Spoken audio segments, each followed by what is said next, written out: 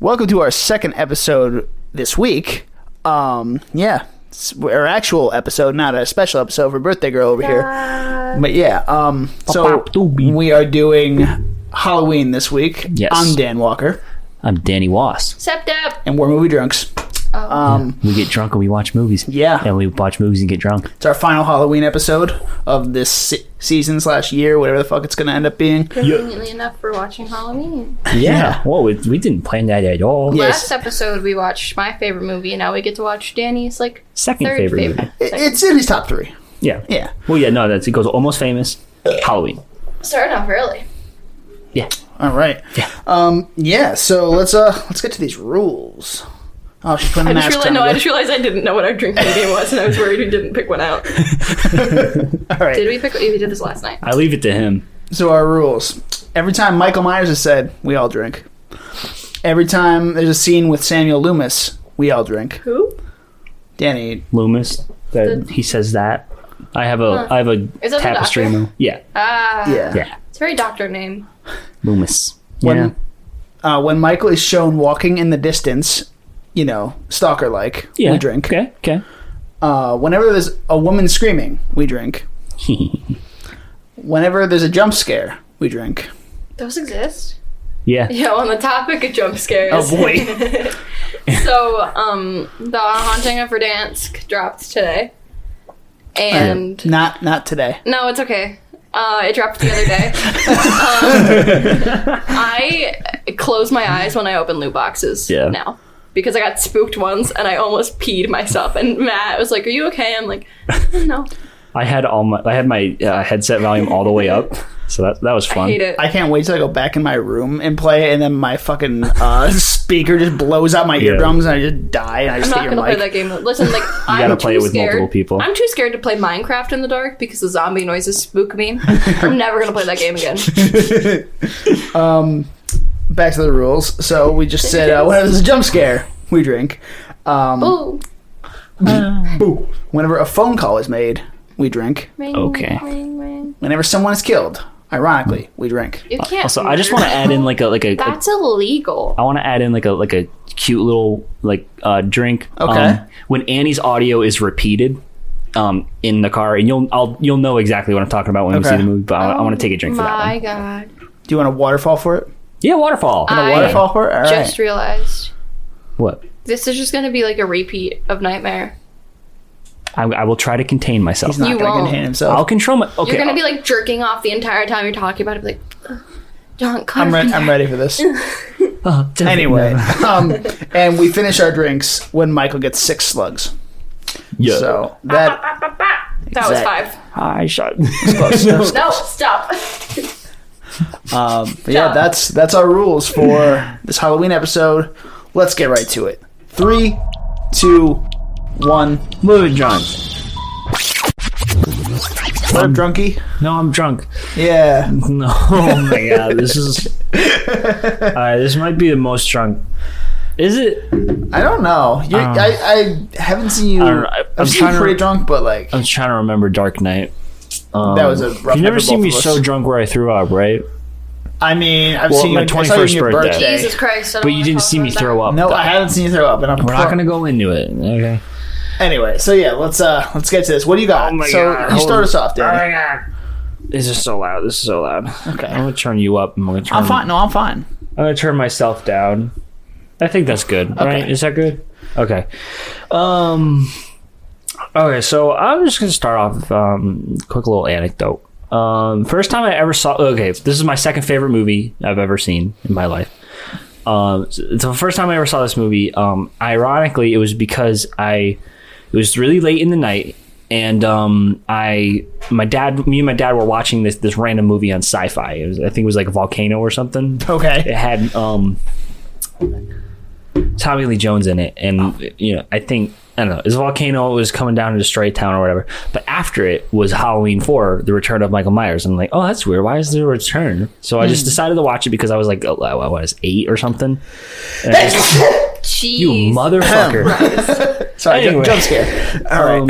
And so, you guys, if anyone's seen this movie, the beginning starts off with kind of like a dream sequence where like the little girl Jamie has a dream about Michael Myers, and he comes to terrorize her in her bed. And because I was 8, I was absolutely terrified by this scene, so I turned it immediately off. And so I vowed to never watch a Halloween movie ever again until the next week. I'm like, okay, let's check out the Halloween. And that's also where, Nightmare on Elm Street came from, because dreams, Yeah. Exactly. Yeah. Well, it took me forever to watch Nightmare on Elm Street after that. Yeah. But I ended up seeing that on TNT or whatever. But yeah, we had my dad had an old VHS tape of this movie, and I'm like, oh, well, it's been a week. I'm a little bit older now.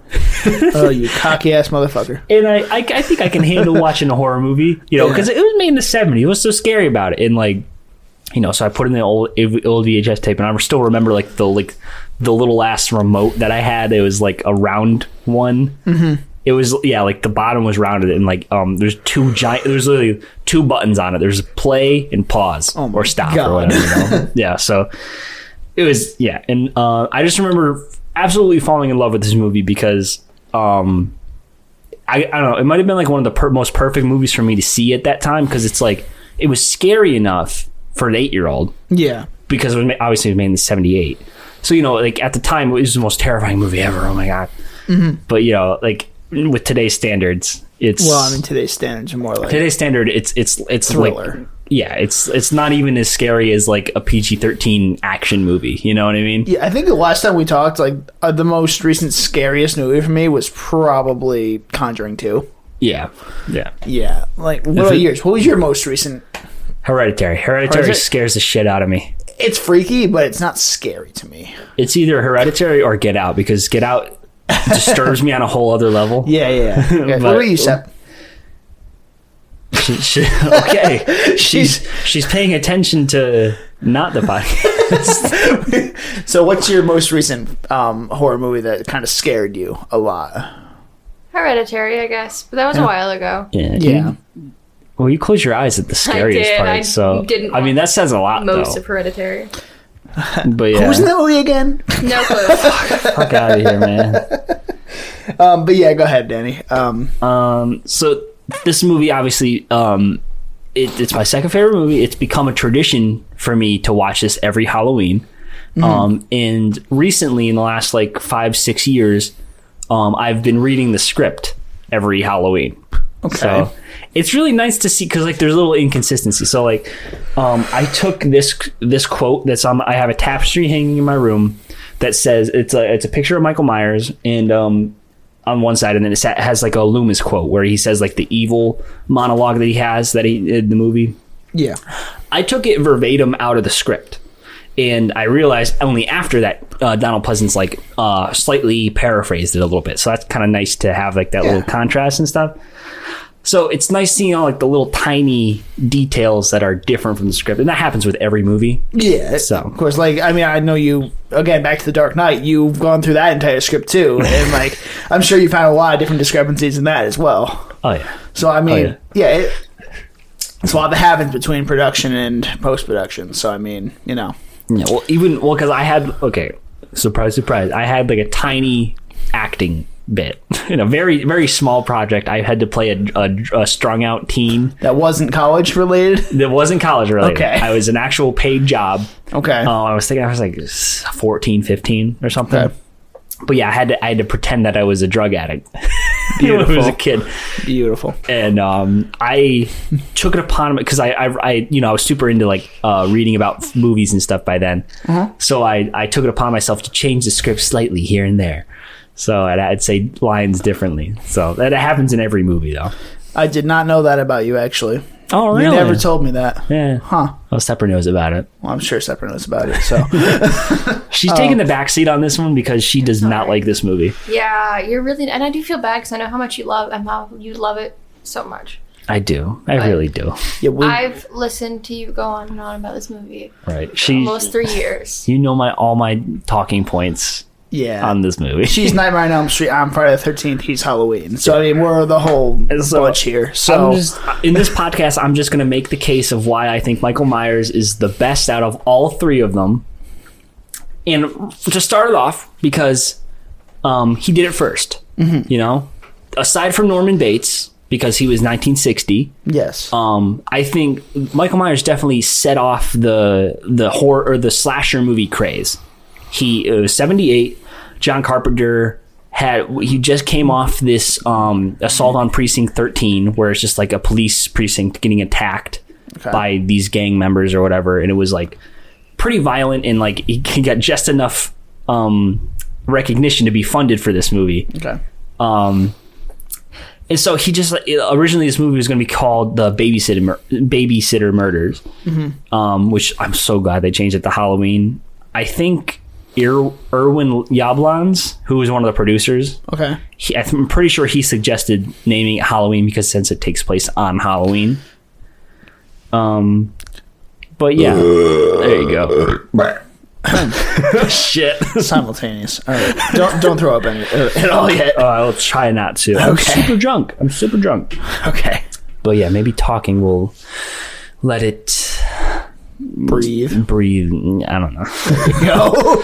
But yeah, this movie was funded for $300,000 only, and like it's like today's standards, it sounds like super fucking tiny, but in the time it was like a decent basically short film, independent film. So like the $5 million movies like nowadays, that's kind of what it's around was. That price. Yeah. So, but that $5 million is what they do for like a short film. So this at the time it really was a small budget film, and it's amazing of what they were able to do with it, because I think this was the highest like the highest percentage of profit maker based on budget until Blair Witch Project came out. Ugh. Yeah. That was definitely a fad that came and went. Yeah. But yeah, John Carpenter and Deborah Hill, who at the time was John Carpenter's girlfriend, wrote the script, and they were just like, hey, let's just make this fucking movie. Hell yeah. They just felt like it. Hell yeah. And so it's probably no surprise. Everybody who like is interested at all about this movie knows that the mask was a Captain Kirk mask, which was spray painted white, and the eyes were opened up a little bit. Yep. Yeah, because I know. It's kind of very well known now. Yeah. But something you may not know is this is one of the first times, I think it might have been like the second or third time that a Steadicam was used in a movie. It wasn't very steady. Well, yeah. It was brand new technology. Yeah, I'm just saying it wasn't very steady. From what I remember, I think it was invented for Rocky. Because the shot where they're going up the stairs when Sylvester Stallone's running up the stairs, they needed a steady shot of him going up the stairs. And so what if we put like weights on the bottom of the camera and put it on a stick? Well, make fucking, it came out really good. Yeah. Oh, no, yeah, of course it came out really fucking good, yeah. So, but this one was shot with a Panaglide, which not many people know, which is like the inferior version of the Steadicam from Panavision. It didn't really take off. I mean, yeah, no shit, because it wasn't very steady. It wasn't very steady. Okay. Well, you have a lot of negative things to say, so. Oh, fuck. All right, I would like to hear your opinions. Where do I tell you that they're wrong? Start. Okay. So, this isn't too big of a deal, but like in the beginning when it's the kid, obviously, like the whole one shot in the very beginning of the movie, like you can see the shadow of the cameraman a few times, but like it doesn't. I think the camera's a little too high to be a kid of like 3.5 feet tall. Obviously, those are inconsistencies, but like that I can get over that. Okay, that's not too bad. Where it gets a little worse. Okay. All right, here we go. So I know I mentioned this during the movie, but like when Laurie is walking down the street and she sees Michael behind the bush, the very next scene, the streets are very wet. It was a very dry day before. Like, when the fuck did it rain? Yeah. Like, I know you said, oh, yeah, no, they're filming whatever. I'm like, come on, man. You couldn't do a different day. Like, it was actually dry and not noticeable. Yeah. Though they shot this in a very short amount of time. I think it was within 3 weeks or 2 weeks. They shot the whole movie in 2 weeks. And ironically, so the classic score. I think everyone kind of universally agrees that the score is amazing. Yeah. Guess how long John Carpenter came up with it, or how long it took him to come up with it? An hour. Well, no. 3 days. The whole score, though. Oh, the whole score. The entire score for the entire movie. I was thinking the main theme. The main theme, yeah. I bet you he just came over there 5 minutes or whatever. Because it was like inspired from his dad. He taught him how to do it was like a measure of 3/8. I don't really know music that much, but I do. It's 3/8, right? Yeah. I know music. Yeah, no, I mean, it's very impressive, yes. Like, he did everything for this movie. This was his baby, and that's very impressive. Yeah. Like, the way it came out and how much of a following it has. Hold on. All right. So now, back to the timing of when Laurie's walking from Annie's house back to her house. Or her house to Annie's house. One of those. I don't know. But the forever shot? Yeah, the basically. Forever shot. Like, I know the building suspense, but, like, you don't need to show every single fucking footstep. That's a main movie thing nowadays. You don't have to do that. Weird. What are you doing? I'll put it on. I'm listening to an AirPod right now. But I definitely get that criticism. This movie is definitely very slow. And it's the reason why I can't do it. You can't concentrate. It's what I've been doing for the past 5 minutes. It's like okay, when I want to show this movie to, like, you know, when I, like, have, like, kids or something, I want to show them this movie. This is my second favorite movie.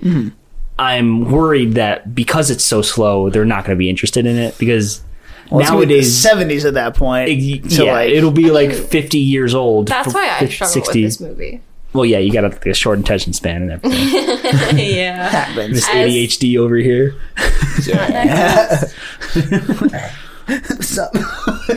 But it's I don't know. I was caught at a certain time in my life where I just saw the reply to my comment on the most recent post. Wait, what? We're talking about, what movie are we watching? I'm like, Whiplash? And he's like, maybe. Fucking bitch. Stop talking about J.K. Simmons. Yeah, we always had to bring that up, you know. Whiplash. I wouldn't have did it this time. I know, it's surprising. I'm so mad that I showed you that movie. Yeah. But anyway, I get the way, like, everything came together in your life, and this is kind of at the center of it, and it just kind of, like, it's your movie. I get that. It's my movie. Same thing with Star Wars. The original Star Wars is my movie. And you hate A New Hope. I hate A New Hope. And that's why I'm questioning being your roommate. But it's fine. You know. It's fine. All right. And now my last criticism of the movie. The audacity of this bitch Annie going to do laundry. Oh yeah, she got a lot of fucking nerd, bro. This is not her house, and she's like, I'm just gonna go do some fucking laundry. I'm gonna strip in the kitchen and go do laundry. Like, what the fuck are you doing, bitch? Like, are you that fucking, like? I don't know. It just like. Well, yeah. Well, a lot of these girls don't have any respect for anybody. No, because Linda shows up to a random, like, not even the girls, like, so like her friends, her friend who is babysitting somebody else, their house. Yeah, it's fucking weird. And has sex in her parents' bedroom. Yep. These kids ain't got no shame whatsoever. Yeah. It's like, okay, fucking, like, yeah, like, so it's like she. Linda is, like, almost the most infuriating character, only because she says totally. Like, it's probably 90% of her dialogue. So maybe we should have drank for totally every time. We should have done. I don't know why I didn't bring that up. So speaking of things we should have drank for, it's another thing I'm gonna. Every time there's a fucking wide shot in the movie, like, this whole movie is wide shots. Okay, I'll fight you on that one. No, it's not a bad thing. I'm just saying it's ominous. I like it. It works for the movie. Yeah. That's not a criticism. It's just like, we should have had drank for every wide shot that Michael is in. Like, holy fuck. Yeah. Well, yeah. This is one of the like the best examples that people kind of throw out there for an anamorphic lens. So, like, you might not know, spherical lenses are kind of like your basic, what you think of a lens as, where it's like it warps the image towards the edges of the screen because it's like cheaper to make and everything. An anamorphic lens, which I've looked into buying, a cheap one is $1,200. Yikes. Take that in. No, I'm good. But yeah, that's too much. So yeah, like, but it adds such a great, because what it does is it compresses it. It compresses the image. So what it does is it squeezes the camera takes in an image that is squeezed.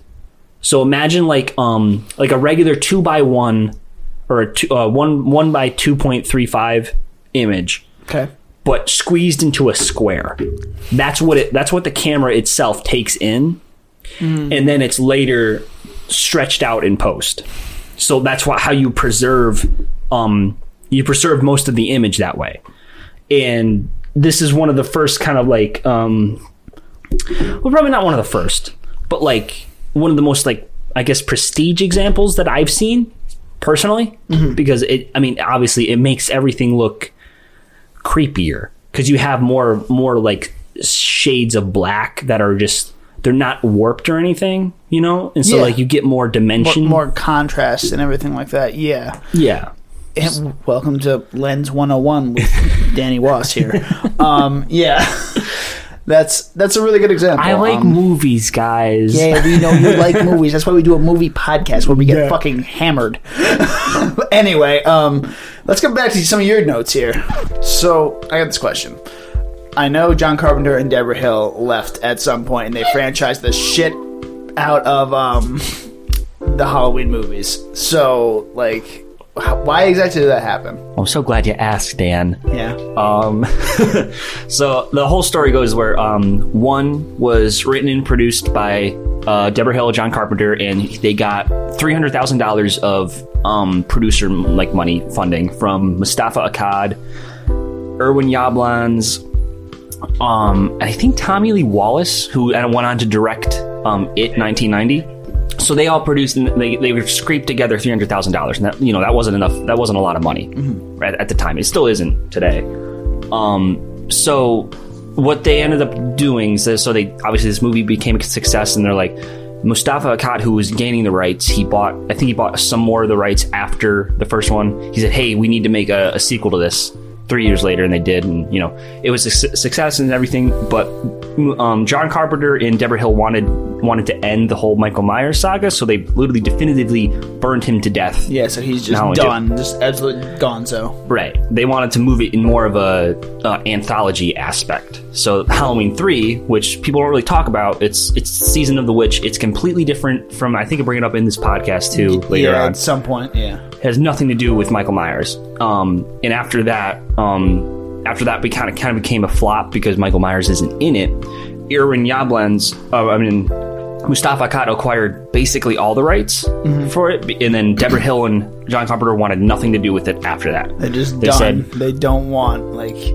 Exactly. They're only beholden to, like, they only wrote the third movie, and they had, so they were out. Okay. And from there, if memory serves me correctly, they moved on to Miramax bought 4. Okay. And then 4, 5, 6, that was Miramax, and then 7, which is H2O and Dimension, Resurrection. Right? What? Dimension Films? Yeah, they moved to Dimension after that. And then now it's in Blumhouse for the remake. Good. Thank God. Yeah, look, good things are going to come, hopefully.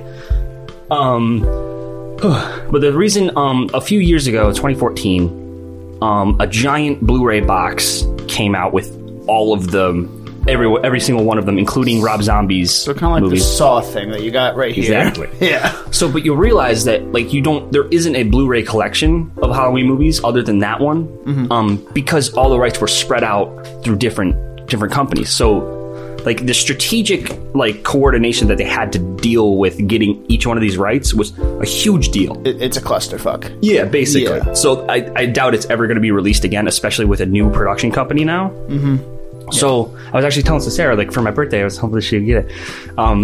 There's, like, still vintage boxes of this, and they're going for like $600 a piece. Oh yeah, they expensive. Yeah, so it's absolutely insane, and Halloween has a very storied past with producers, and and later on, like, it's not even like worth the movies, because they get worse and worse as you go, and then it has like a slight uptick with H2O, and then Resurrection might be actually the worst Halloween movie I've ever seen. Yep.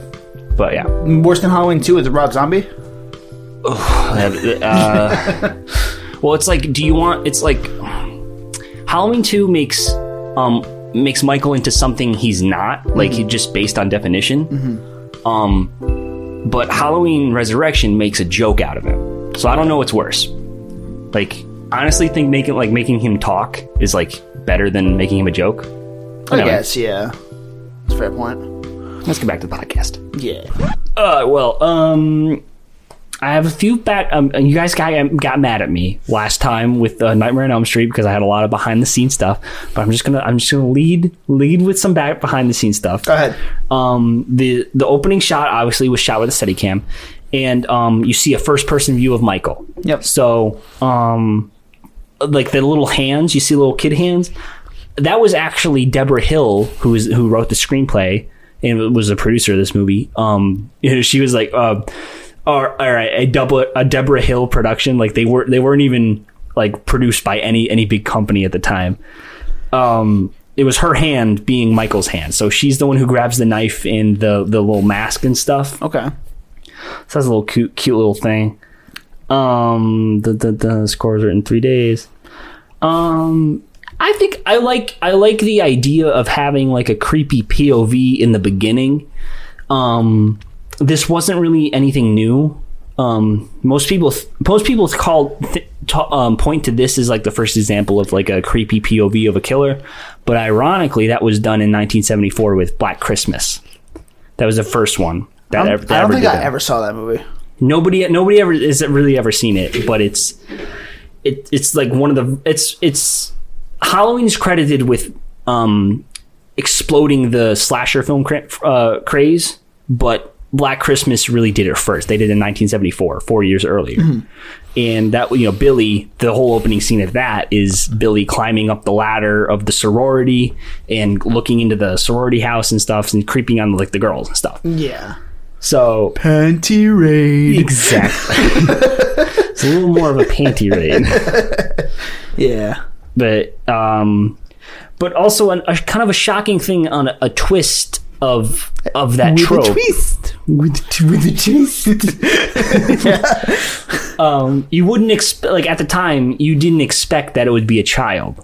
Yeah. Like a 6-year-old child doing this horrible act of killing his own sister. You know what I mean? Yep. So like, I don't know. Nowadays we've upped the ante quite a bit.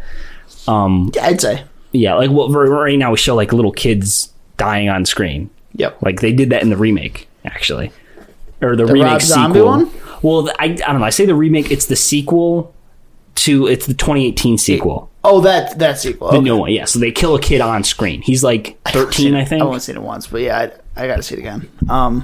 But yeah, so we've come a long way. Yeah. I'd say. So yeah, you didn't expect it, and audiences were definitely terrified of this in 1978 because, they were scared of seeing boobies on screen. I don't think they were scared to see boobies on screen or on screen. Oh my god! Hide your titties. Hide your kids. Hide your titties. Hide your kids. Hide your. Thank you. Oh Lord! All right. Hide your titties. Okay, so you had some criticisms. I have a few criticisms with this movie, ironically. Oh, okay. Loomis, he kind of ended up being the kind of de facto main character of the franchise after part 2, because that's when Jamie Lee Curtis left. Yeah. And so, I mean, we don't talk about 3 because that's not connected to the Michael Myers saga. That's like, it's a weird, creepy, like, because they wanted to make it an anthology series. And Halloween 3 was like a failed experiment. So what exactly? I don't know what happened after 2. So like, what was 3? Like, what was so different about it? Like 3 was this whole other plot with like this evil corporate guy was making these masks, and he for Halloween, and he was selling them to children, and he was using them as mind control devices. So they put him on, and on Halloween, I think the commercial that he played would play like a jingle, like "Happy Happy Halloween," and it would mind control them or whatever. Fuck. It's a stupid, weird kind of cult Halloween. People like it now, but everyone hated it back in the day because it was connected to the Halloween franchise, which clearly screamed Michael Myers, and he wasn't in it. Weird. Yeah. Okay. But then they brought him back in 4. Return of Michael Myers. So 4, 5, 6 was its own thing, which so many fucking rabbit holes for that, because there's a whole plot of like he's part of a druid cult. He is going after. He has a psychic connection to Laurie's daughter. Okay, that one seems more plausible, I guess. But I tell her, I don't know. It just seems they really jump off. They really jump the shark after 2. I forgot. And then H2O comes out in 2000. Right. So if we're talking about that, there's a whole bunch of different timelines. There's 1, 2, 4, 5, 6, which is one timeline.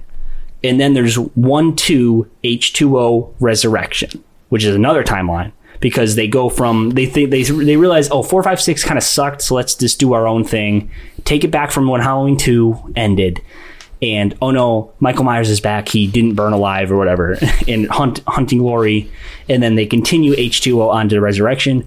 Resurrection is probably the worst one in the entire series, so I don't want to talk about that.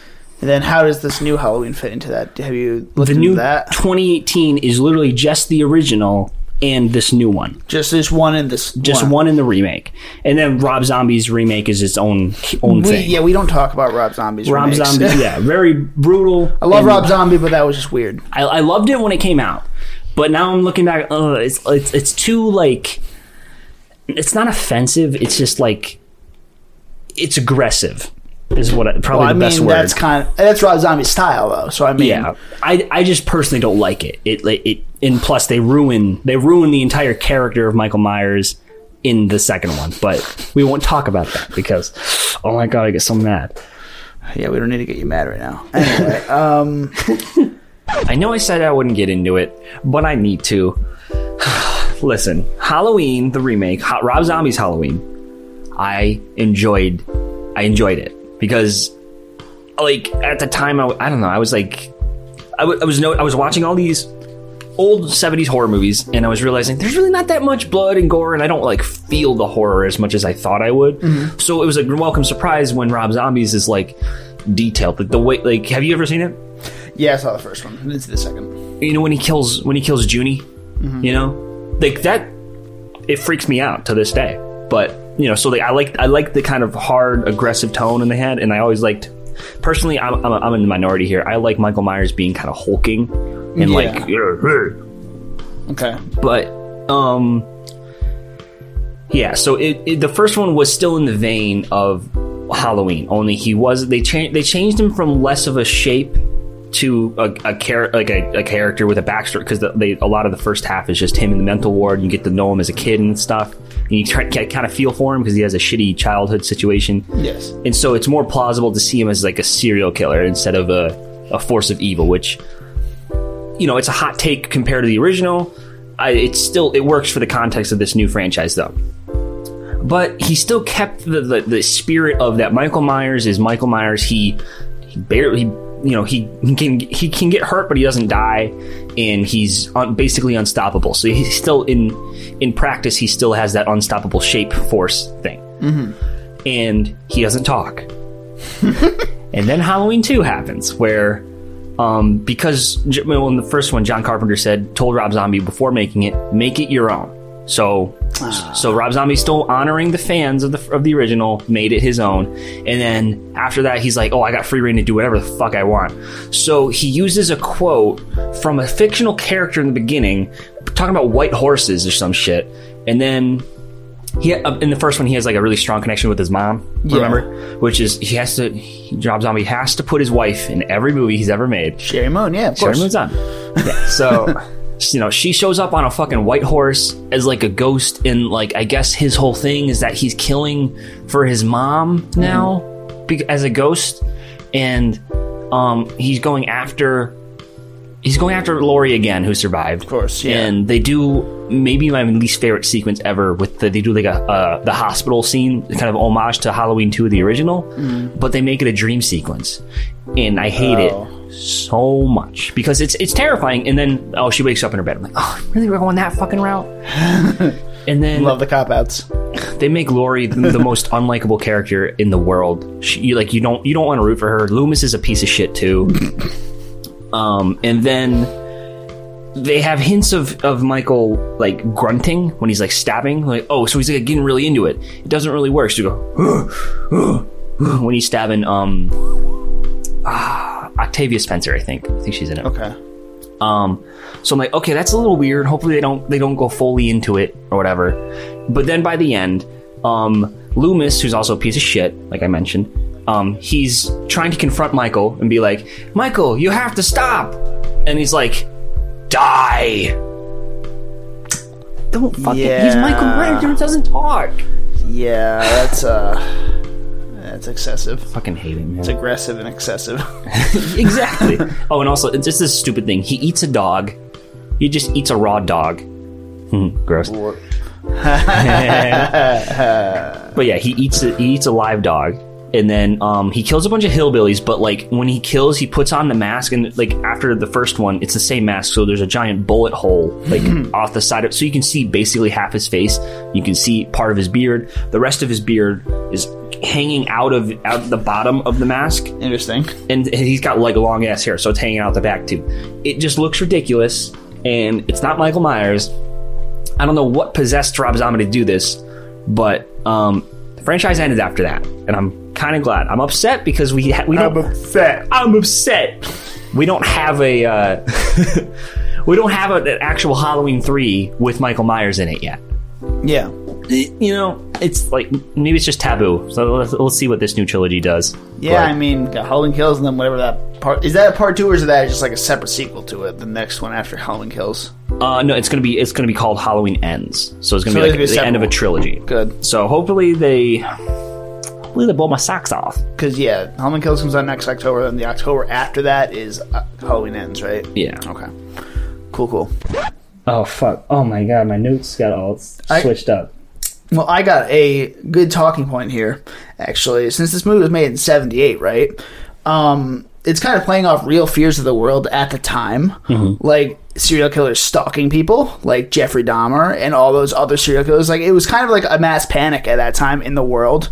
And that also kind of probably led to the fears of, like, this whole movie and, like, everything about it. I don't know. I was just thinking about that while I was watching. I'm like, the whole Dahmer thing happened at that time, and then like who are the other ones? John Wayne Gacy. Gacy, that's the one I was thinking of. Like all of them, like they're either stalking children or stalking women at the same time, and it just creepy as fuck. Yeah.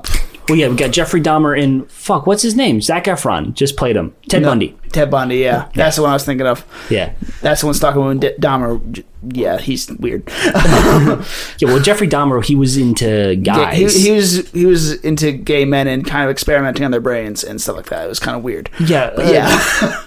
That's really fucked up, man. But yeah, and like it played off those fears because like at that time, like it was all over the newspapers, all over the news. Like it's just amazing. Like that's a good thing to like go off of at the time, like for movies. Yeah, just kind of bring it into pop culture. It's hard to put yourself into the mindset of this movie at the time, but like when I've succeeded in it a few times where I've actually felt fear for like the characters, because it's like, imagine you're just like having a regular Halloween night.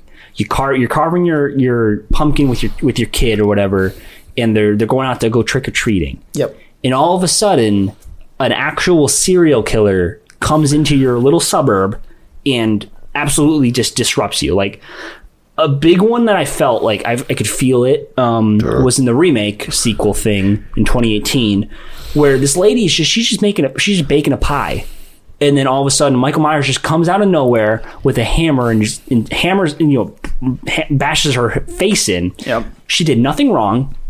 She was in her curlers. She was wearing curlers and wearing a bathrobe, and she had nothing to do with it. It's just like wrong place, wrong time. Even though the wrong place is her fucking house. Yeah. So yeah, it's like this movie kind of relies on you to think about yourself as one of the characters, so you can feel the fear in that way. And that's what I guess more modern horror movies don't really have to rely on, because they have like the aspects of better production, so they can kind of absorb you in easier. Mm-hmm. Like with I always think about the scene in Conjuring 2 where like the nun, like her shadow is going against the wall and stuff, and she comes at the painting. Dude, that was so good, and that freaked me the fuck out in theaters. Like no, stop it. I can't do it. Can't fucking do it. Stop. Yeah. Oh god. So it's so like you couldn't do that in 1978 because you didn't have CGI. What the fuck is that? Yeah. So you had to do it by using empathy and stuff. So now it's really hard to do. So it's like so you kind of have to, as an audience member, be looking for that sort of thing. Appreciate it. Yeah. Like Because I mean, yeah, we have so many like tools that are disposable nowadays. Like it's just it's quote unquote easier to do, and like like to bring the fear. Like you hit her mic. Yep, she didn't even notice, but yeah, it's one of the things. It brings the fear. What the fuck was I talking about? I lost my train of thought when I hit the mic. Man, I'm drunk.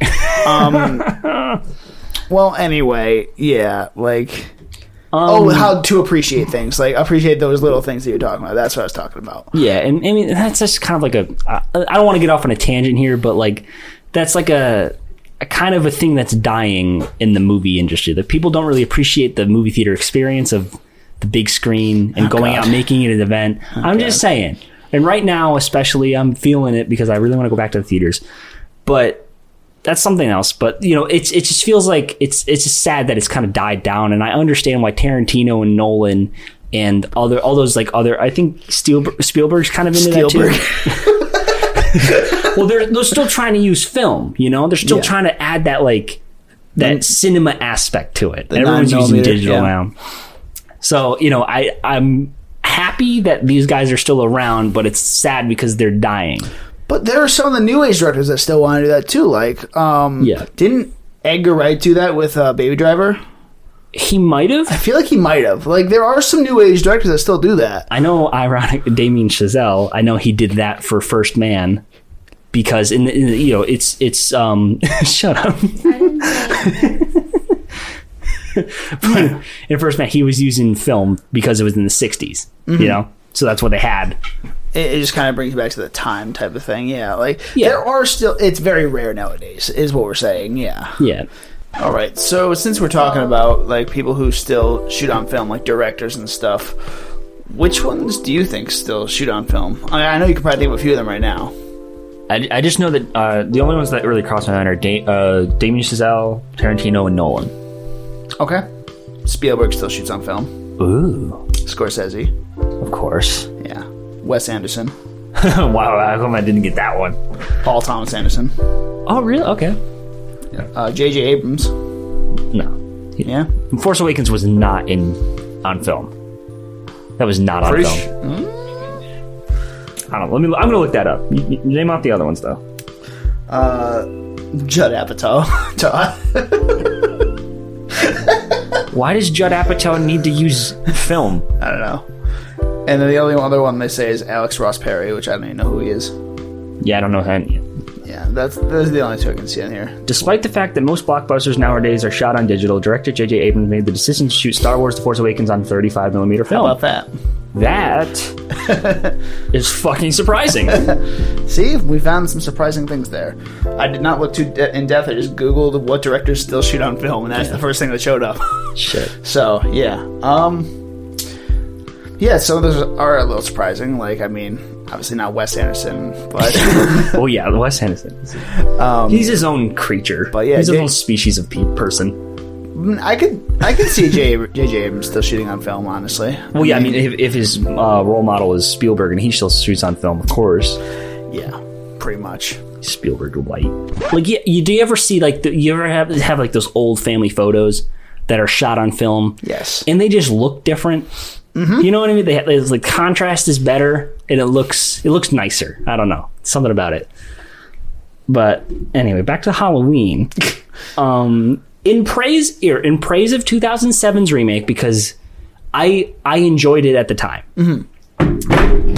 Wow, that was a good catch for you. Yeah. Holy shit. Does that sound good?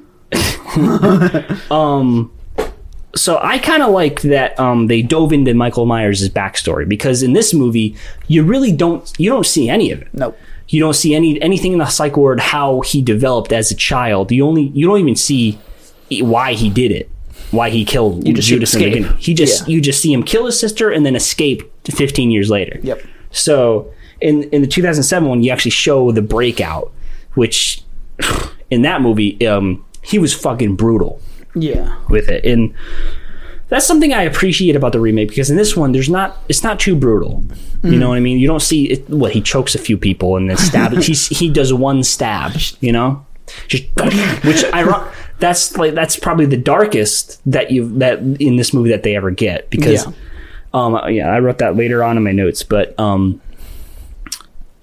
like in this movie, Michael is supposed to be the Shape, you know, and people confuse that later on because they start turning him into, ironically, a mythic kind of undead boogeyman, but at the same time humanizing him. So it's kind of backwards that I've always kind of found.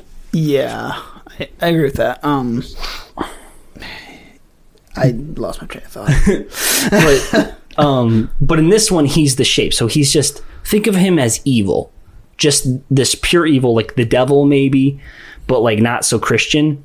Yeah, but like just like a force, and that's why in the beginning, when you see Laurie in the classroom, she's getting a lesson on fate.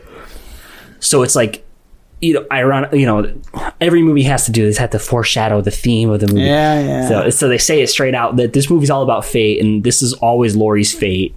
That Michael is always going to come for her. This evil force, and she did nothing wrong because she was just innocent. But maybe that's the reason why, though.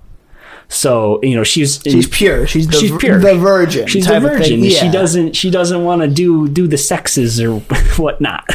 Well, yeah, that's putting it mildly. Yeah, no, yeah, she's the virgin, and she kind of just her fate is to be. Well, I don't know why I want to say this, but like thrown into a volcano. But yeah, you get my point. Yeah. She has to be sacrificed for the greater good. In other words, obviously she doesn't in this movie, but yeah. And she's like, well, I mean, most people know this, but she's the daughter of Janet Leigh, who is the star of Psycho.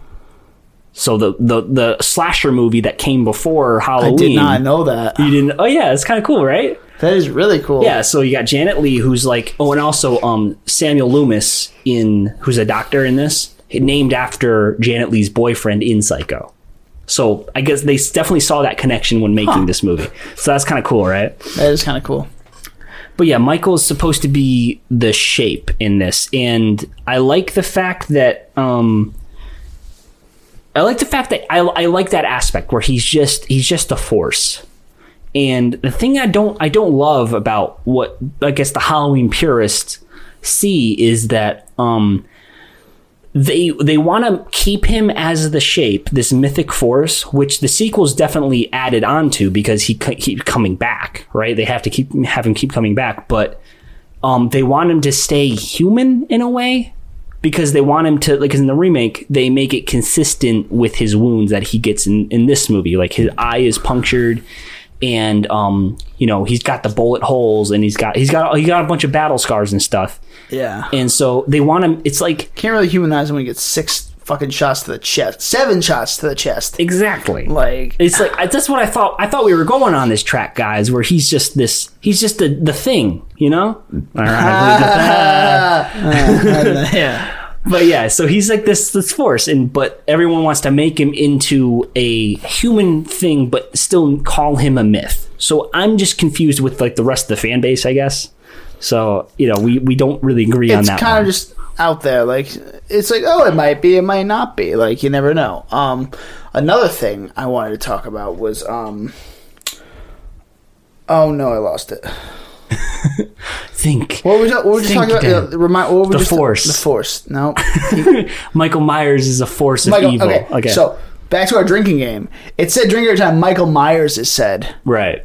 But like looking back Michael Myers was not said in that movie at all. Yeah. It's just been Michael. Every time Michael was said, or Myers, I guess, because Myers was said a few times too. Yeah, like the Myers household or whatever. Like that's when we could have drank for those. Like we didn't even realize it until like halfway through the movie. So I mean, yeah, it's weird. Like, oh fuck.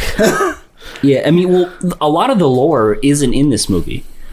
So like, if you're like a kind of a normie coming into this franchise, you could probably hear stuff that Michael Myers was this killer that escaped from a mental ward who attacked his sister on Halloween night in 1978. And it was because he was controlled by an evil force, an evil druid force, the Cult of Thorn, which we don't talk about because that's when it just got so bad. But most of the lore in the Haddonfield kind of town, like the aspect of like the regular suburban town folk was really implemented in Halloween 2, where you see the hospital, you see the neighborhoods, you see all like the regular people, and that's when they introduced the twist that Laurie is Michael's sister. Oh yeah, I forgot about that. Guess. You seem like you want to say something, Seb. Yeah. It's totally off topic, but it's very important information because we were kind of just talking about it. Yeah. What's the thing you complain about the most? In this movie? No. you liking J.K. Simmons? No. What? What's honestly the thing you've been complaining about the most recently? Oh, the movie theaters? Guess what opens on Friday? Yeah, I told you. I told you this. Yeah. Really? Yeah. The 20% capacity thing. What, Regal theaters though? Yes. Oh, is Really? it Regal? Yes. Oh shit. 2 of them. Okay. Sorry, Cuomo. You know the 2 malls we went to Yeah. on like Monday? Really? Yeah. They're going. Oh my god, dude. Yeah, both of those ones. Oh my god. Oh my god. I'm actually. Oh my god. This is the most happy I've been. We got to redo that part so that they opened thanks. this past Friday. We got to do that. It's fine. They were. Ooh. We'll just cut this part out. We'll just cut this part out. But I yeah, just saw the post about it on Facebook and I needed to tell you. dope. Thank you so Crossgates and much. Colony Center. But like, there's Regals are nothing out open except on Friday. Tenet. Yes, that's what I'm That's saying. all I want to see. I just want to see Tenet and Bill and Ted. Bill and Ted. Bill and Bill and Ted? Ted. Bill and the Fed. Well, if they're open face at the night, music. just we can go after you got on Saturday. Let's do it. Wait. Well, yeah, I don't have to do anything on Saturday, so let's go. Fuck yeah, let's do Saturday. Oh, I gotta sneak. Because Friday I'm making food, so yeah, Saturday. All right, cool. Run back. I'm like almost. So we're cutting this all out anyway. But we didn't cut any of it out. We did not. We did not. On the verge of a sneeze. You're on the. Yeah, you look like you're gonna fucking die right now. It's like. Yeah, I mean, so what do you want to say? What you give this movie yet, or do you still have a few more things to talk I got about? so, bro. Look at this. Look at how many things I got. Dude, you got a problem. Well, Yes, we've yes. only touched the because I was going through this movie like each scene, so I have a comment on almost every scene. Christ. Oh yeah, so I always wondered why Michael came. I always wondered why Michael went after Laurie and her friends specifically, because obviously with all the lore, you think that because Laurie is Michael's sister and that's the whole reason he has this mental connection or whatever. Yeah.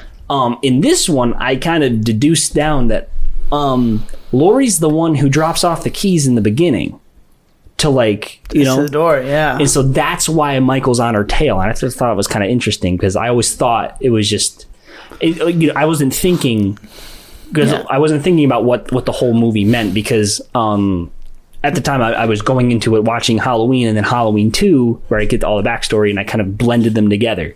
And I think a lot of people do that. Yeah. So it's just kind of really interesting where at the time you just thought, Laurie just happened to put the keys in the lockbox or whatever, and that's how. Yeah. That's how everything happened. He was to her, there. just by chance. Yeah. You know? He saw her and he's like, "Ooh, hello." Yeah. But yeah, they let her retcon it. So I want to ask you guys. You see kids trick or treating really fucking early in this movie.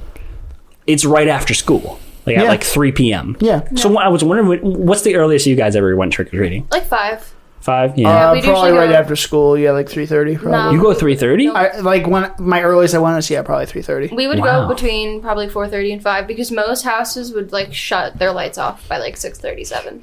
Really? Yep. Oh, I mean, I lived in a super suburban area, so they were open from they kept the light on from I didn't go until after 6 and I stayed out till 9. No, we never had. It was hard to find any houses after 7. It was usually 8 for me, I think. Wow. Yeah. That's interesting. I used to have this super haunted house. It was right on the you might know it was in the neighborhood in back of my neighborhood. No. I never showed you that? Okay. No. But ironically, my dad knows the parents of that house, but it's cool. So they would set up this entire haunted house kind of thing. So it was kind of like a little mini maze, and at the end you get a full sized candy bar at the end. So I would always go for the Butterfingers. Of course. It's just my thing. Butterfingers are good, man. Yeah, man. Okay. They're good. Not my favorite. Yeah, not my favorite anymore. What's your favorite candy? Reese's, bro. Of course, Reese's. Reese's, same. Yeah, definitely Reese's or Hershey's with almonds. Reese's or Kit Kats for me. I get that. I don't fuck with Kit Kats. Oh, Kit Kats are so good. I fuck with regular Kit Kats, not the white chocolate. Yeah, dude, we're just vibing right now. Yeah, but hear me out. I was always the winner on Halloween because everyone thought I was the loser because I would trade my Kit Kats for the Dots and the Almond Joys. Ugh. Dots? What the fuck are you? No, Dots are so good. I love Dots. Like, I would fight for, like, the Dots and the Twizzlers and the Almond Joys. Oh, this is the bitch that loves the yellow and green Sour Patch Kids. Yeah, yellow and green Sour Patch Kids are my favorite. Also... I don't get it. I get yellow. So at work, we used to have a big candy bucket in my area. And they'd always get us, like, those little packs of, like, 2 Starbursts. That was in the big, like, $10 pack. Yeah. And I would open up all of them, dump all the pink and the red in the bottom because everyone else wants those and I don't like them, and I would take all the yellow and the orange. And a lot of time at the end of the week the candy bucket would be empty and there would be like 15 little yellows and orange Starbursts in there because no one else would take them, and I'd take them all because yellow and orange Starbursts are the best Starbursts. I kind of agree with that. The fact that they make just pinks and reds pisses me off. I love the pinks. Because where's my just yellow? Where is my just yellow Starburst pack? It's just not popular. They're so fucking good. I mean, hey, but that's why we're such a good couple. Also, bring the lime Skittle back. The what? The lime Skittle? I'm a fan Green apple's disgusting. Green apple's the fucking best. I'm gonna fucking spit on you. Green apple is disgusting. I haven't had Skittles since they changed it, so I couldn't tell you. What's your favorite? Fucking spit on you. What's your favorite jelly bean flavor? Well, I know what yours is, but my favorite... I don't fucking know. I don't really like jelly beans. Buttered popcorn. Probably blue raspberry. Buttered popcorn and jelly beans are delicious. I don't like any of jelly beans. I hate jelly beans. And then what was one other? Oh, I love Necco wafers. Which ones are those? The chalk circles. I can slightly understand that. I've never seen those. Because it's a grandma candy. I was accustomed to it because my grandma would always get them for me for no fucking reason. Perfect movie theater candy. No. No, I'm not saying Necco wafers are. I'm asking you, what is the perfect movie theater candy? We have the same answer. Raisinets. Yes. No. Raisinets are so good. Yeah. The snow caps. Yo, no. Ooh. I like snow caps. Snow caps are shit, My mom loves snow caps, so I kind of got hooked on them. My mom is also a big Crunch Bar person, though. I'm also Sour Patch Kids, though, at the same time. So Sour Patch Kids are lit, man. Raisinets are the best. The Raisinets are the best. I feel like you gotta get like a big popcorn with extra butter, and then like you should probably like a certain movie exemplifies. Do they put Raisinets in? No. Do they really?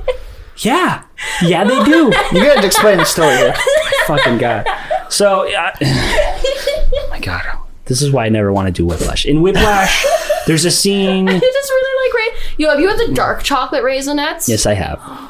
I still like the milk chocolate. Milk chocolate's better than dark chocolate. Fight You've been to so many fucking movies with me. You know I always get my popcorn with extra butter. I just never buy the candy because it's so fucking expensive. I know, you make me buy it. That's why you go to CVS beforehand and have it in your pocket. True.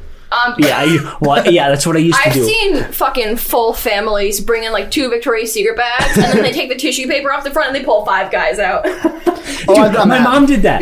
We went to Toy Story 3 to see that, and she brought she had the pack of fries in the metal in the tinfoil. No, but seriously, Raisinets so good. Now I'm really upset because I really, really want it, but now you're bullying me. I'm too drunk. Anyway, so this Raisinette story. Yeah. Tell me the Raisinette story. It's not a story. Oh, it's just fucking making fun of me because of Whiplash. In Whiplash, there's just a scene where the dad, it's like their thing. Like they have butter popcorn and they pour the Raisinets on it. Oh my God, It isn't even intentional. Okay? Do you know how often I get Farmers Insurance ads on YouTube? Actually, not that often. No. Hang on. I need to fact check myself a little bit. Not that often because I have YouTube Premium. You talk while I go pee. You get them a lot, and then when I watch YouTube on my PS4, I get a lot of Farmers Insurance commercials. And then sometimes, back when all this started, I was sitting in, the break room at work one day, and I had an AirPod, and I'm sitting there, and the TV's on in the background, and I'm like, no. And I look up, and I see a Farmers Insurance commercial. I'm being followed. Also, spoiler alert, they're a menace. We were sitting in my living room one day, and my brother's like, oh, I really want to watch Palm Springs. Okay. I watched the trailer, all fine and dandy. You dying over there? He's in it. Do you know he's in Palm Springs? No, because I haven't seen it. I didn't know he was in it until I was watching it. Why the fuck is he in Palm Springs? Sorry. Jesus Christ! I hit the table, my bad. Yeah, he's everywhere. Okay, well, back to Halloween. There's so many iconic shots in this movie. So the one I always think about is when he's hanging out with the clothes that are hanging right in the thing. What are you doing? She's in a lot of right now. Not me, wrong bitch. What I was looking at. But yeah, so like you have like when he's standing in like the hanging clothes. Yeah. Yeah. And he's behind the clothes and everything. Yeah. So this is a little weird scene because she's staring at him the whole time. So he's there one shot, it cuts back to her still staring at him, and then he's gone. Yeah, it's another discrepancy I don't get right it. there. Yeah. I don't fucking get it. The iconic shot I think of is, when he rises back up at the end and she gets stabbed. Yeah. I'm pretty sure that was an improv from like the cinematographer, Dean Cundy. From what I remember, I'm pretty sure he said, "Oh, hey, what if he like rises up like a fucking evil prick?" Wow. All right. Yeah. Yeah. So that was kind of cool. What the fuck are you doing? Killing people. She's just being separate. Committing rope neck. Height. There's a shot where Laurie looks out the window through the classroom, and then he's just standing there. Yeah, that's the one I think of too. That's a good one. These actually make really good hats. Do you want to try? It's kind of fun. Big boy Yeah, a over little here. bit. Yeah. It like cups your head. Come here, nicely. Dylan. Hold on, I gotta take a picture of this. It cups your head so nicely. Hold like on. you just gotta pull it down. Yummy. No, so just like pull it down, like all the Yeah, way. wait. Like this? I can't hear anything. That's fine. There you go. Do Anyway. that again. Do that again. No, I don't want to do it again. Please. I want to record a podcast. All right, okay, well, anyway. So a cool little thing. The Thing. There's a shot of yeah, we they're talked watching about The this. Thing. That was a subtle nod to John Carpenter, who eventually directed the remake of The Thing. Oh, yeah, in he 1982. did. Yeah. When was the original made? 50s, some what I thought, 57, okay. 56, something like I that. thought so. I just wrote so many stupid things. Like, what a dumb bitch getting stuck in the laundry room. She deserves to die. Yeah, that's exactly what I talked about. Like the audacity of this bitch to do laundry. Oh, they're also pretty rich. They got Clorox and Tide. Yeah. What the fuck? This is the 70s, man. What the fuck you doing with Clorox and Tide? Yeah, the fuck? the actual By the way, fuck. I'm never using Tide Pods ever again. Yeah, I heard you talk about that earlier. I didn't. My shirt is ruined. There's a giant purple stain on it now. Because the Tide Pod won't fucking melt. That sounds like a you problem, bro. It is. It really is. This is what I deal with. I like the subtle shot where Annie's gonna go drive to pick up Paul, and in not her car, in somebody else's car. Wait, no, is it her car? I don't know, but yeah, she's gonna go drive, and the door is locked. So she's like, "Oh, no keys," singing to herself and stuff. She grabs the keys and comes back out, and the door's unlocked. Oh no! Wait. What is this note at the top of the screen? What? What did I write?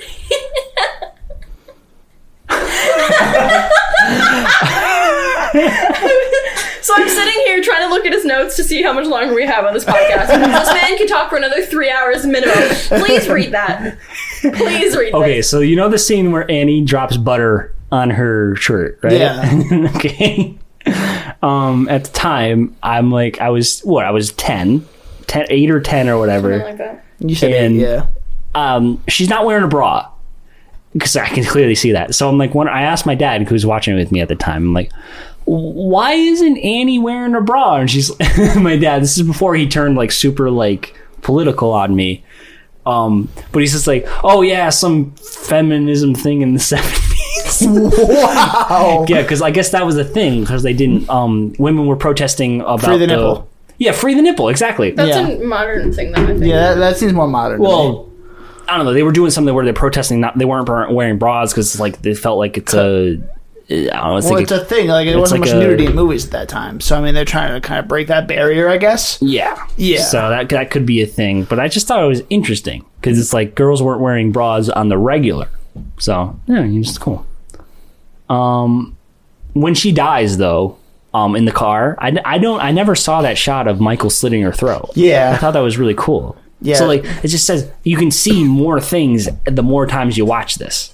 And you're absolutely hammered when you see it. So I mean, exactly. You don't talk about drunk. Shut the fuck up. Oh yeah, Bob's a creep. I always thought that line was creepy, and you know what I'm talking about. Yeah. That was just weird. So he kind of deserves to die, I think. Yeah. You're talking like a child that way. Yeah. But yeah, everyone thinks about Corona. His death. The iconic shot for me, at least, is Bob's death when he, hanging up by the knife in the thing, and they actually. I wonder. I forget. I think the foot shot was a later addition. And that's what really sold it for me. So it's like, oh fuck, normally I don't think anybody else would really pay attention to that, to the body going limp. They would have just a shot of him doing just doing that. You know what I mean? Just like. That's not how fucking physics work either. So this fucking I know. movie, I got a knife through the chest and I'm gonna hang up on this fucking okay. Shut the fuck up. Okay. I did that to you earlier. Now you gotta say it again. Go fuck yourself. Hold on. Well, yeah. But what comes afterward, where Michael's just kind of staring at him, and that really exemplifies the shape to me, because he very clearly doesn't understand what human life is. Mm-hmm. And I think that's the most interesting and scary aspect of it, because it's he's just looking at it like a dog, like a fucked up painting, He's like, what did I just do? He's not moving anymore. You know what I mean? It's fucking creepy. He's not. What's the word I'm looking for? He doesn't have empathy. Yeah, no, he doesn't have empathy. That's for sure. But that's not what I was looking for. He's looking through not his own eyes, but the eyes of I don't know, something. He's possessed, obviously, but yeah, he's the shape. Well, yeah, I mean, they quite literally make him possessed later on in the movies, but I know. We don't talk about that. But I am talking a lot about it. I'm just mad about it. All right. Do you got anything else major you want to talk about? Because I didn't know that suffocating to death sounded like people having sex. I didn't. This movie introduced me to that sound. Yeah. Ironically, I don't have. Okay, good thing I don't have that many more notes. This is something stupid I wrote. You're fucking yell at me.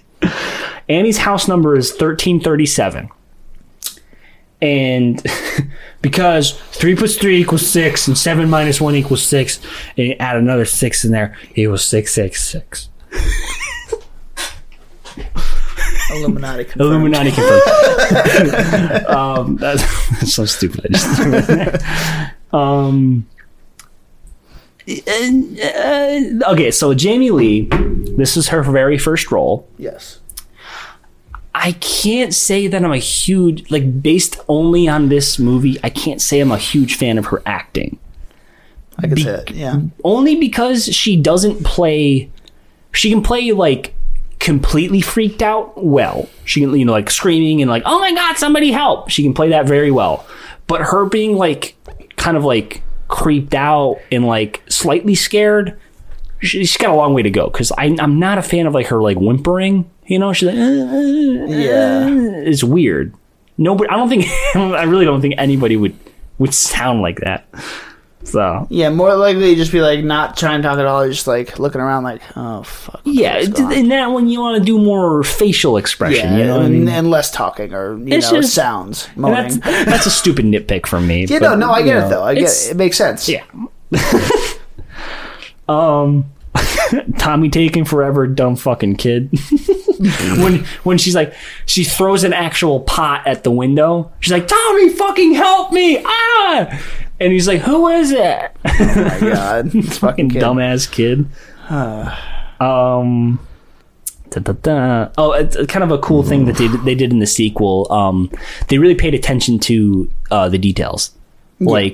They looked back and they really tried to make the mask, because that's a huge thing that was just kind of wrong throughout the rest of the whole series. The mask always looked wrong and gross and stupid looking for no reason. There was no actual reason for it. Even in Halloween 2, where it was actually the same exact mask, it was just 3 years older. So Deborah Hill brought it home with her after the shoot. She kept it under her bed. She was a heavy smoker, so it turned like yellow, and like it looked gross in the sequel. So like I almost don't really call that the same mask. You know what I mean? Okay. But in the sequel, in the 2018 sequel, they recreated it almost exactly, and then they aged it like how it would normally look, and it was very cool. And they really keep it consistent with his wounds too, where they can make sure that his left eye, which is stabbed out by the clothing hanger. You don't need a degree for those. His eye is stabbed out of that. And he's got the bullet holes and everything. He's got the bullet holes, yeah. So I thought that was interesting little detail that they added in. I don't know. I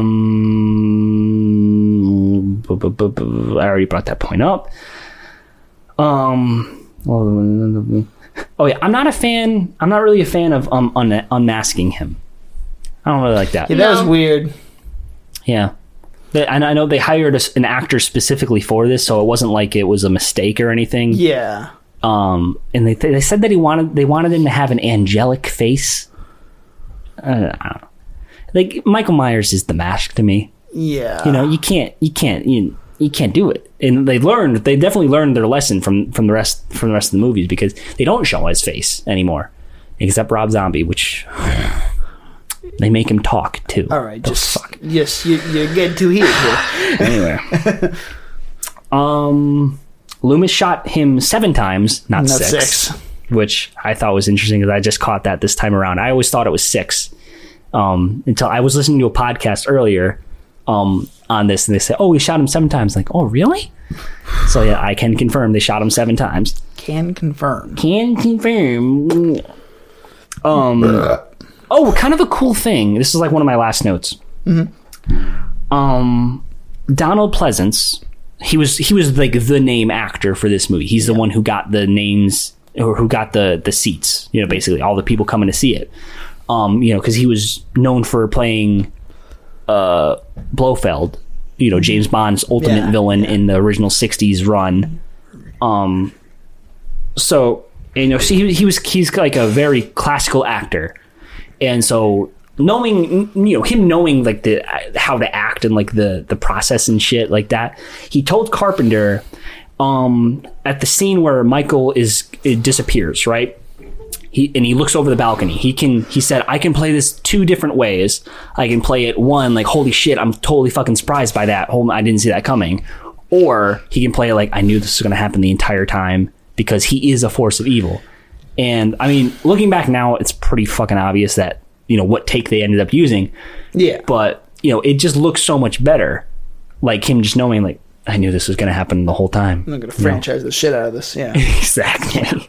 Well, yeah, Mustafa Akkad, who many people attribute him to basically running it into the ground, which I don't necessarily disagree with. But yeah, he definitely took that little clip. It's like, oh fuck, we need to fucking do all this shit to it. Yeah. And just one last thing before we go. The last sequence, I never really noticed this before, but the last sequence to end the movie, you have a bunch of different shots of empty rooms of where, I guess, the carnage happened. So you have the living room, the front of the Myers house, the front of the Doyle house, or no, the Wallace house, 'cause that's where everything happens. You have all that shit happen, and you just blank, solitary, just empty shots of where everything happened. And so that's such a genius sort of thing looking back now, because it adds that like creep factor to it, and then it added in his breathing underneath it, that was all put together in the very end of the editing process.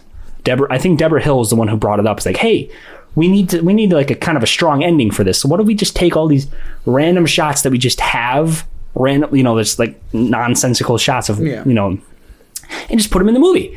And it ended up making like maybe not like a memorable like sequence, but like it drawn, like, I don't know. I was drawn attention to it because they say it in the commentary, or at least whatever commentary I got. They draw attention to it, and I'm like, oh wow, that really is a cool cool kind of sequence. It adds to the whole aspect of the feel of the movie. Yeah. But anyway, that's the rest of my notes, and we've definitely hit over an hour. Yeah. So I guess this goes without saying, but what do you give this movie? 100% blood alcohol content. Wow. Pure alcohol. Pure. We're talking Everclear here. One time when I was 19, I asked my dad to buy me a bottle of vodka because I just wanted to make some vodka crayons at home. And then he came home with some Everclear. He's like, yeah, I haven't had this since college. I'm like, Mark, there is a reason for that. Anyway, I'll call it like a...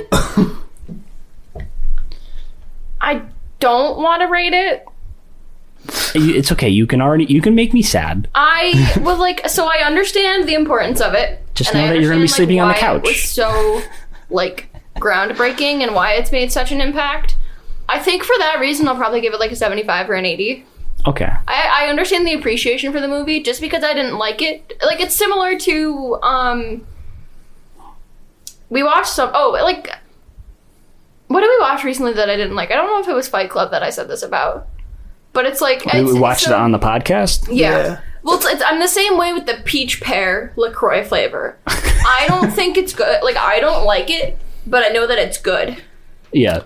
So, I don't like Halloween, but I understand why it's so loved and why it's so appreciated. It's I have an appreciation for it. Is it I also just get bored by the movie. I get that. I really do. Was it a Halloween movie that we... I don't think so. It was I bet you it was the one we did after Fight Club. I forgot what it was because after Fight Club was Nightmare on Elm Street. It wasn't that. No, definitely. I think it may have been Fight Club. Yeah. Okay. Yeah, I know you don't like that one. Oh no, 7. I'm pretty. We didn't watch 7. You don't like 7. I lost the 7 in. It's just 7 in. But yeah, no, I'm gonna give this movie because of the significance and how it started the whole slasher craze. I'm gonna give it an 80 as well. Understand. Obviously, there's a lot of problems with this movie, but it had to have been Fight Club. It's 78. I mean, it's a very low budget 78 movie that was kind of just indie at that point. It wasn't a big name movie. We've definitely come a long way. It had the very early version of, Steadicam. Early, yeah. Yeah, but it was clever for what it was, and for that I appreciate it. I'm glad you guys can, lie to my face, but it's fine, because I know you guys hate it. Oh, I don't hate it. Okay. Neither do I. She hates it. Okay. She hates it. Yeah, she hates it. No, hate is a strong word in the movie business, except for if it's Halloween, Halloween 2, the Rob Zombie one. But I loved the new one. Yeah, the 2018 one was really good. Yeah. Who knows? We might do that one next year or 2 seasons next season, whatever. I don't know what the fuck it's gonna be. Anyway, but yeah, whatever Halloween Kills comes out. Halloween Kills. Can't fucking wait. What? We're movie drunks. Movie drunks. That's me. Let's go fucking play some Warzone. All right, so that was our final Halloween episode, which was, Halloween. It was spooky. It was a fun time. Danny talked a lot about Halloween and his deep, dark second love for favorite it. Movie, man. I love it. Yeah, you and your deep, dark fantasies of Halloween and Michael Myers coming into your room at night. Yeah, Mike Myers. Mm-hmm. Yep. Not Shrek Mike Myers. Not him. We're talking Michael Myers. Party on, Wayne. Party on, Garth. Wayne's World. Party time. Excellent. All right. Did you know he was going to be a cameo in H2O? That's terrifying. I know. No. I'm so glad they didn't do it. Okay. But yeah, we are Movie Drunks. You can find us on Facebook, Instagram, and Twitter with @MovieDrunksCast.